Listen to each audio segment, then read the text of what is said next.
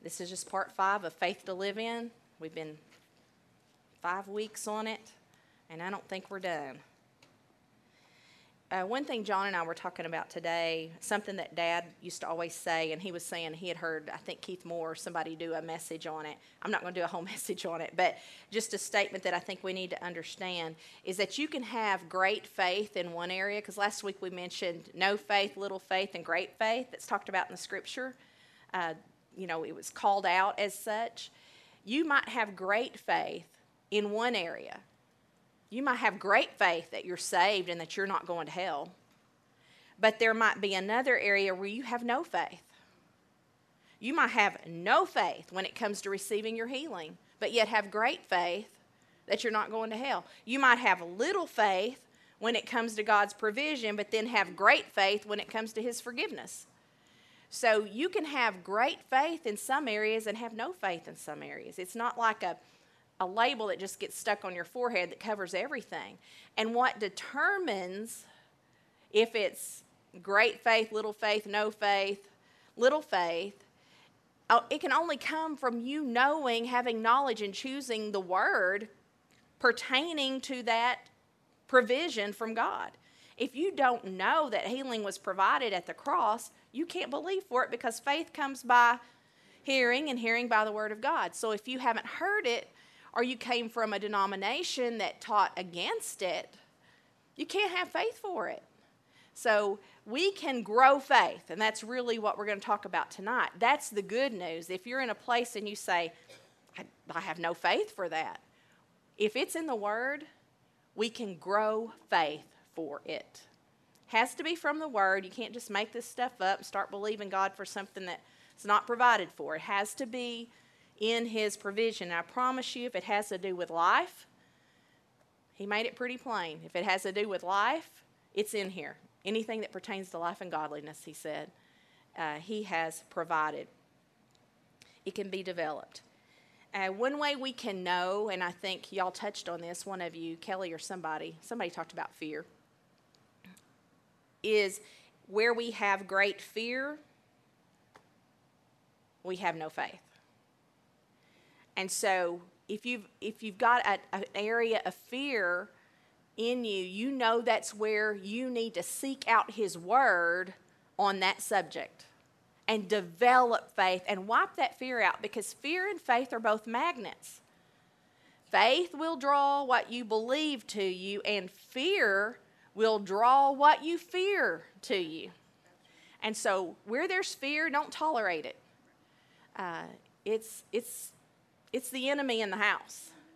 And so get rid of it, and you get rid of it by building faith and overcoming that fear. So it's good to know that we can develop faith where we need to. So let's turn to Mark 4.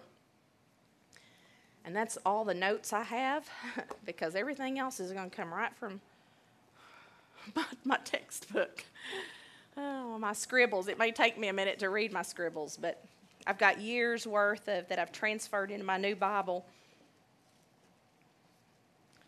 This is the parable of the sower. If you're going to grow something, you got to sow something. So if you need to grow faith in an area, you're going to have to plant the seed for that. You're going to have to choose to sow that in your heart, sow that word in your heart. Jesus is talking to the multitude, and he gives this whole parable starting in verse 3 about a sower going out to sow, and about how some fell on the wayside and the fowls of the air came in and devoured it up, and it's in a story. And then later, the disciples came to him and they said, we need to know the meaning of this. We need to know the meaning of this story. And in verse 13, he said to them, know you not this parable? And how then will you know all parables? This parable is key to understanding the kingdom of God. We need to know this. Seed time and harvest, it was established in Genesis. If we're going to have a harvest of something, we need to be sowing something. It's a principle that runs all through the Word. And so he starts to explain this parable to them. And so that's where we'll start. You can read the above later, but we're going to go to the part where he puts it where they can understand it. Verse 14 says, the sower sows the word. That's what the seed is in this parable. It's the word of God. The sower sows the word. That is Greek logos. Okay, it's not rhema here, it's logos.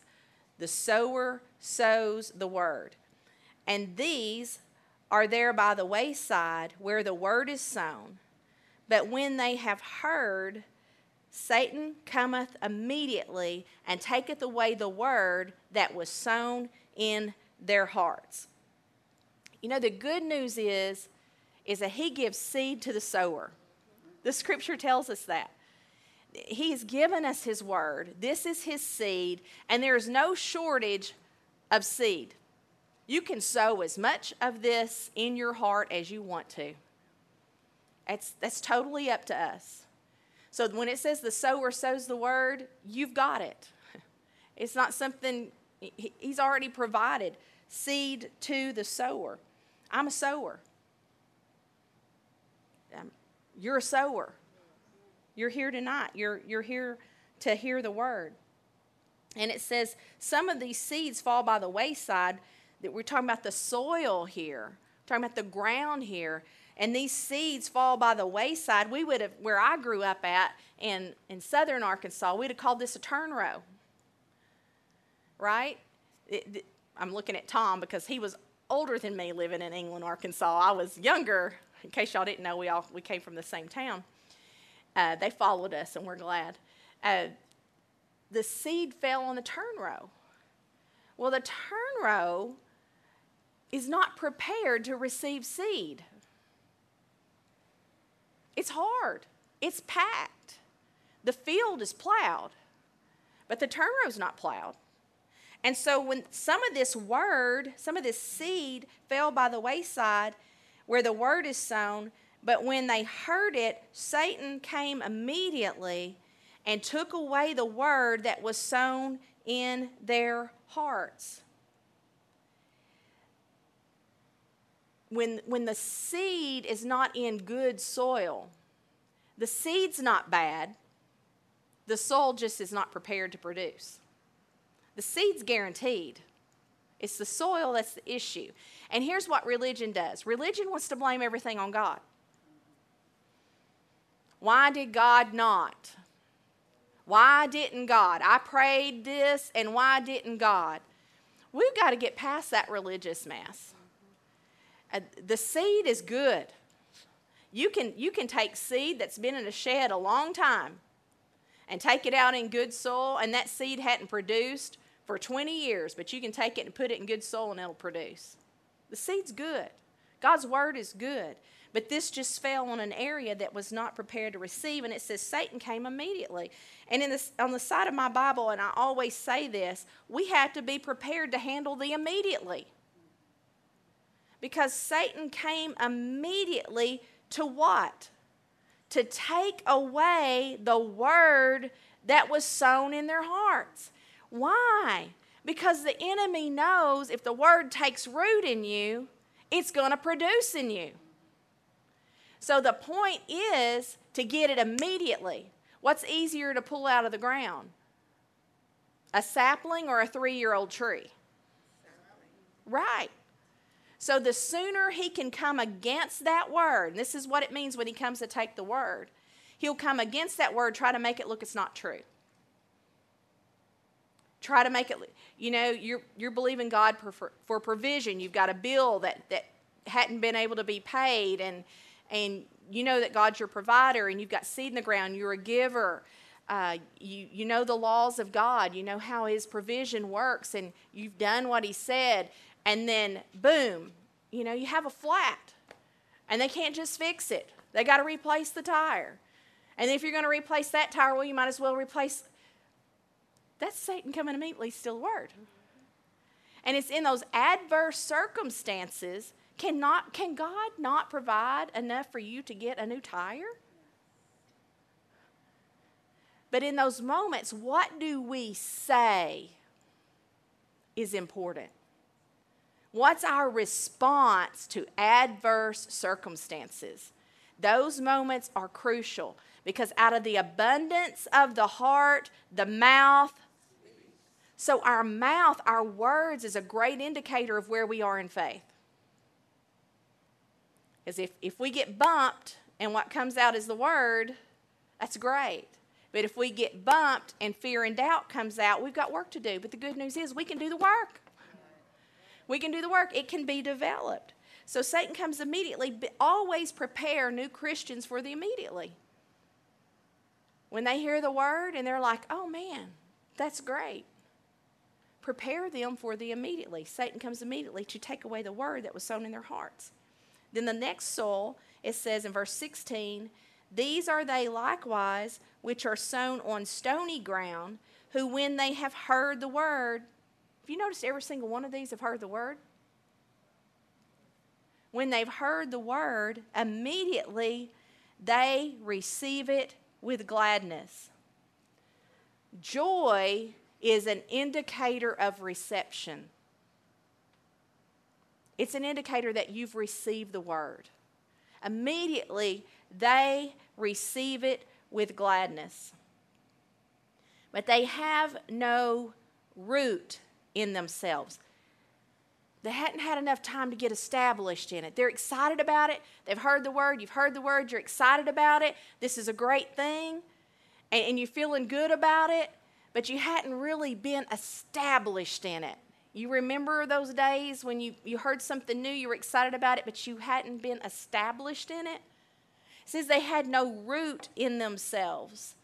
And so they endure but for a time. They start off, but they don't finish. They start off, but they don't let it finish. You remember when we talked about patience a couple of weeks ago? That by faith and patience, they inherited the promise. Endurance is a key part to faith. They endured only a short time. Why? Because they didn't have roots established. I think after the storms Sunday, we have a little bit of understanding about the importance of deep roots. Afterward, when affliction and persecution arise for the word's sake, here we go. This is the importance of the word. The enemy's after the word. He knows the importance of the word. When affliction and persecution arises for the word's sake, immediately they are offended. I love something Keith Moore said about this verse. He said, they're quick to receive, but they're quick to quit.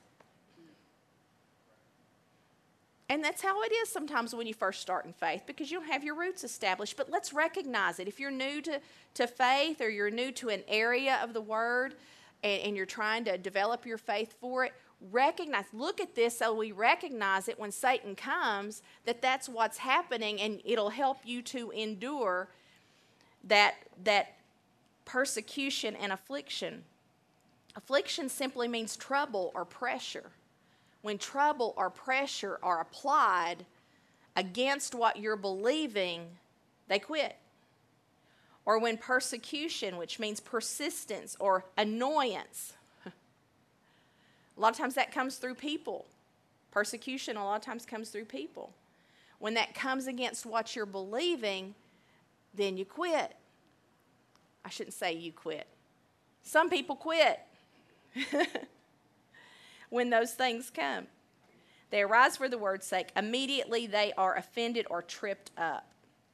In fact, Matthew 13 says, by and by they are offended.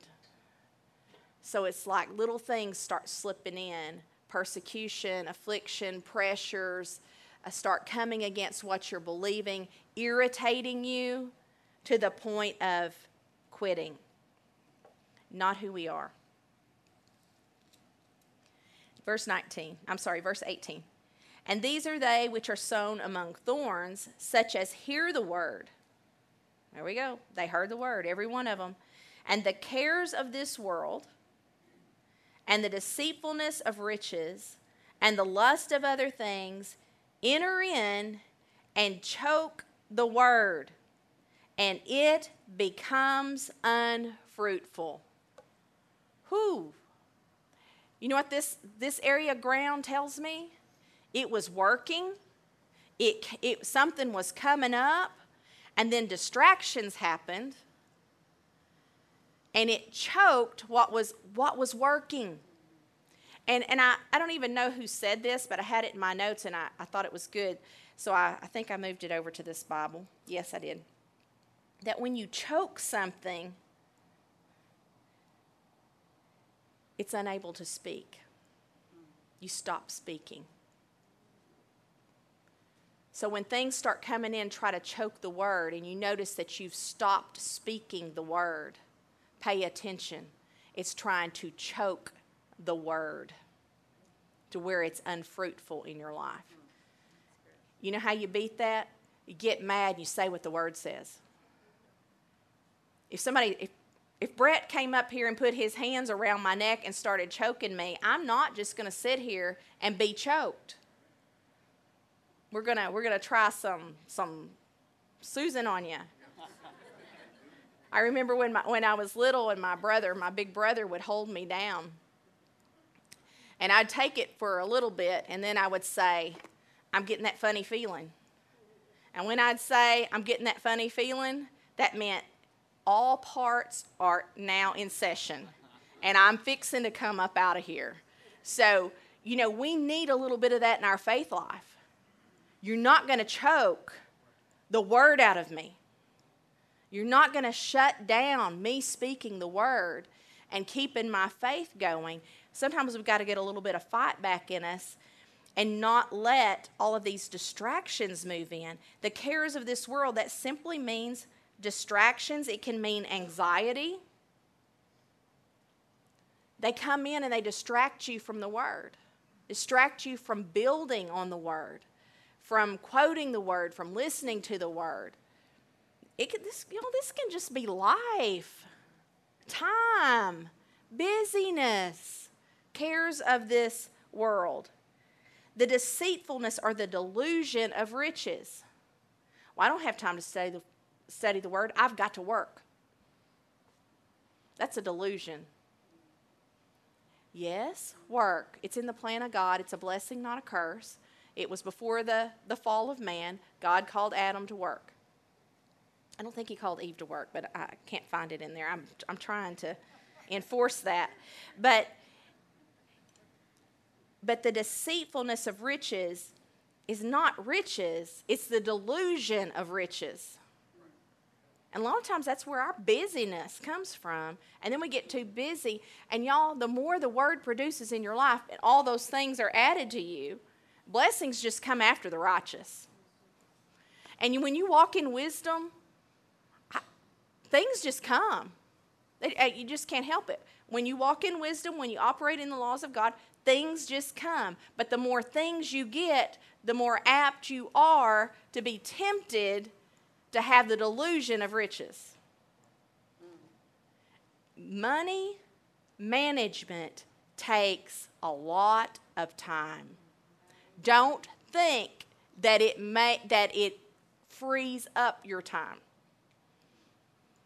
It's sheep. You got to look over your flock. And it takes time. So we've got to be careful that we don't let the delusion, the deceitfulness of riches move in, or the lust of other things. Now that word lust there, it just means longing, desires for other things. A lot of times once we get in the Word and we get faith established, we desire more, we desire this, we desire that, and we leave off the very thing that produces in our life. And we let it get choked out when it's the life. Let the life get choked out of us when we get the Word choked out of us. So we got to pay attention to those things when we're building our faith. When it comes in and it chokes the Word, it makes the Word that was working become unfruitful. Become unfruitful. That tells me it was fruitful, but when we let these things move in, it becomes unfruitful. It was working. It was working. And then we let these things move in and it becometh unfruitful. The very thing that was producing in our life. Let me make sure I didn't leave anything off there because Oh, that choked the word. It crowds out the word. And that goes along with what Cherie said in last week's review. You know, if we're so full of other things, where is the room for faith? We've got to make room for faith to be developed. I think that was it on my... Let me read upside down for a minute here. Make sure I got it all. Okay. Verse 20. And these are they which are sown on good ground. That's where we want to be, right? Such as hear the word and receive it and bring forth fruit. Some 30-fold, some 60, and some 100. Luke 8, which is the parallel scripture to this in the Gospels, says, bring forth fruit with patience in his version, which goes back to what we taught a couple of weeks ago. So you're receiving the word, you're keeping the word. You're receiving the word, you're keeping the word, and you're bringing forth fruit. You're keeping it to the point that it's productive. That's where we want to be. And then it gives these different levels, some 30-fold, some 60, and some 100. Genesis 8:22 talks about seed, time, and harvest. And all of these other grounds don't bring anything to completion. They either don't even let it get started or they quit before it's finished. But seed, time, and harvest is necessary. It's a principle of God, and he tells us in Genesis 8 that it's going to be that way as long as the earth remains. So when we start off in faith, we need to be determined that Jesus is the author and the finisher of it, and that we're not going to let any of these things in between hinder us. We're going to let patience have her perfect work that we talked about a couple of weeks ago and bring forth fruit to the harvest point, 30-fold, 60-fold, and 100-fold. Now you can go down to verse 24 and get some answer on that 30, 60, and 100. I believe this part is key. A lot of people have questions about that. How do I get the 100-fold? How do I get, why is there 30-fold? Well, part of it has to do with the condition of the soil. But listen to this in verse 24. Well, verse 23 is important. If any man has ears to hear, listen. Let him hear. Take heed what you hear. With what measure you mete, it shall be measured to you. And unto you that hear shall more be given. For he that hath, to him shall be given, and he that hath not, from him shall be taken even that which he has. Take heed what you hear. And I remember Mary Wardlaw back in the day saying this many years ago. The same scoop that you scoop with is the same scoop that it's measured back to you in. So the amount of attention, who has the Amplified? Or Billy, can you pull it up for me? I think it's the Amplified that does so good on Mark 4:24.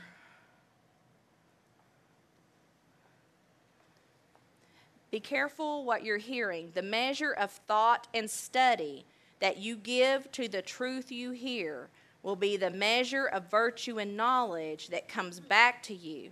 And more besides will be given to you who hear. For to him who has will more be given, and from him who has nothing, even what he has will be taken away by force. Isn't that good? The measure of thought and study that you give to the Word determines what you get out of the Word. There's your 30, 60, 100. Well, that person just has great faith. Yes, but you can have great faith. I can have great faith. The amount of study and thought that I give to the Word determines what is brought out of the Word to me. And he says, look, if you're hungry for it, and you hear, those that hear, more will be given. So there's layers. There's layers in this book. There's layers of wisdom and knowledge. And he says, if you're seeking it and you're giving it your thought and your attention, it's going to multiply. He's just going to take you deeper and deeper according to the amount of thought and study that we're willing to give the Word.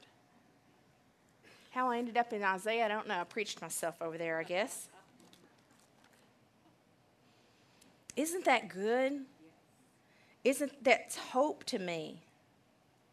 So is the kingdom of God, verse 26. As if a man should cast seed into the ground. So is the kingdom of God. He's given us the keys to the kingdom. He's given us the code, the access code. This is how it works, ladies and gentlemen. The kingdom of God is as if a man should cast seed into the ground and should sleep and rise night and day, and the seed should spring and grow, he knoweth not how. For the earth bringeth forth fruit of herself, first the blade, then the ear, after that the full corn. That's the development, the full corn in the ear.